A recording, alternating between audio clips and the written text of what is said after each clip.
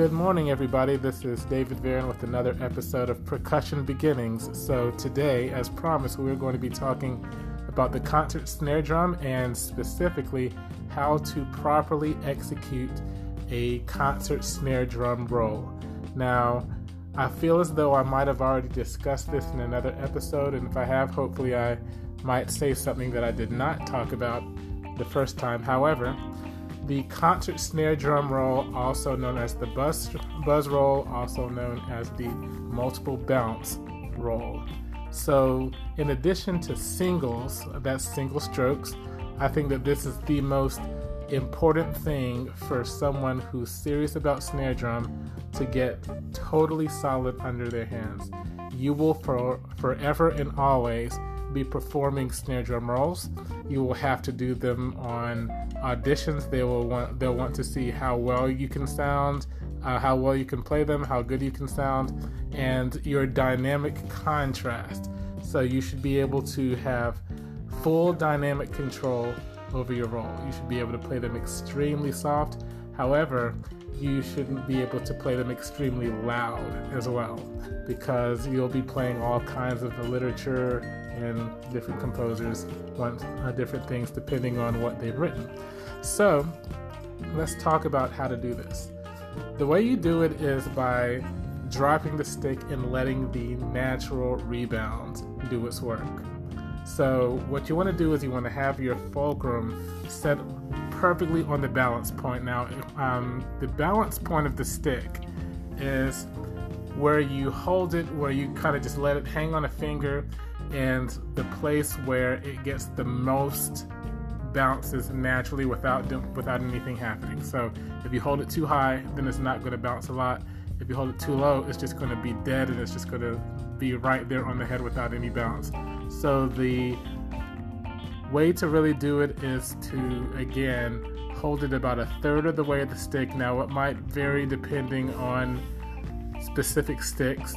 However, generally speaking, a good starting point is to go about a third of the way up the stick from the bottom and let it bounce, and just kind of fish around and do some searching around until you find the perfect place. And that's where your fulcrum grows every single time, because the point is to let the stick work, even though your technique does a lot of work, but you want to work smart, not hard. You don't want to work any more than you need to. So again, make sure that you have your fulcrum set on the bouncing point, and then you let the stick drop. And then again, as we said, you let it bounce as many times, and it should do a natural decrescendo. So it should be da da da da da da. So, and what you want to do is you want to get it to bounce as many times as possible without doing the decrescendo. Now, the way you do this is by fulcrum pressure. Well, first off, you want to get as many bounces as you can, because there's always going to be that natural decrescendo. So again, you're going to want to get it to bounce as many times as you can. And the way that you control this is by fulcrum pressure. The more pressure that you place on the stick, the more times it's going to bounce, and the less space there will be between each bounce. Now, here's the tricky part.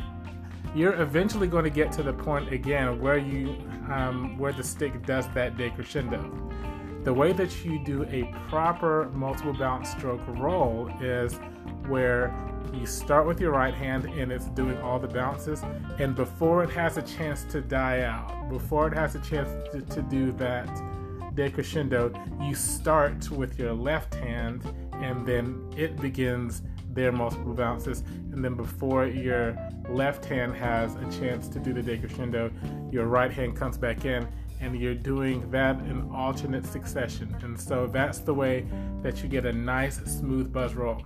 Now, the reason why you have a buzz roll on the snare drum is because wind instruments and even string instruments have what's called long tones. Long tones is where you play a note and then you hold it out, so the note is sustained. There's no real way to sustain a pitch on the snare drum, and so the other alternative is to do the roll. And so that's how we create our sustained sound. And since the goal is to get a sustained sound, again, just like with your singles in your hands, the goal is to where if someone turns around and puts their back facing you, they shouldn't be able to hear the pulsations, and they shouldn't be able to hear which hand you're on. It should be one common or one consistent sound going on with the snare drum. So again, that sizzle. Now, the next question is, how do you want for your concert or your buzz roll to sound? Do you want it to sound thick, or do you want for it to sound thin? And the way that you achieve either sound is, again, going back to focal pressure. So the less pressure you have on the stick, the more times that is, the more space will be behind your bounces, and that will give you a nice thick sound. Now it does it does require a lot more control, so that's going to take a lot of trial and error in the practice room on your part. However, again, the sound that you're going for is big and thick, and that can really cut through, or not really cut through, but it can really complement heavier sounds in the orchestra or in the band. And so again, that's all about how to get that sound. Now, if you want a finer sound, if you want it to sound thinner, then you're going to want to get more bounces with less space in between, and that's going to require more pressure that you put with your fulcrum on the stick. Now, again, I said that the fulcrum is primarily with your with your middle finger, and it is. However, when doing a buzz roll, you actually are going to want to get your index finger involved. And so that's when you're going to really start to include that original fulcrum that we talked about with your marching technique, and that's when you can get all three of your fingers, your thumb, your index finger, and your middle finger, to work as a team to get that kind of pressure. Now you can kind of do mainly the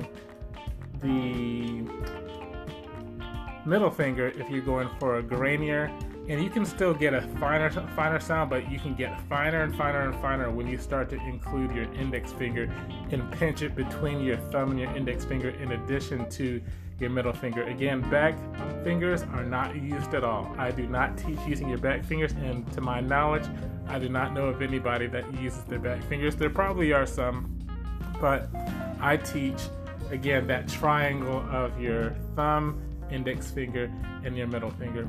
So that's a really good way. And then once you get the hang of how to create that sound, that's when you go again to the skeleton. So you will not get a good sounding buzz roll overnight. It takes days, weeks, sometimes months, and sometimes even years to get a really good sound consistently. Again, the whole thing is to take out the guesswork, and then but of course you're going to have to play it in the meantime with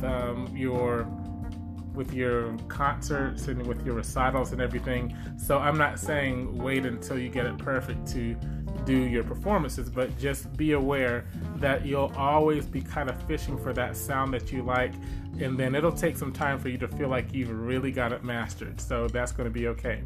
So once you get that sound, or once you get the hang of it, then that's when you go back to what we talked about in the last episode, where we're aware of our skeleton. So now again, it all goes back to the skeleton, your hand movements, and knowing how to get that release on your right hand. So incorporate what you know about the skeleton to your new technique of your concert snare drum roll, and then that will really get you to the next level of having a higher comfort level when you're behind the drum. So I hope this has helped. I hope that you're inspired to go to the practice room and put this to work. And until next time, happy practicing.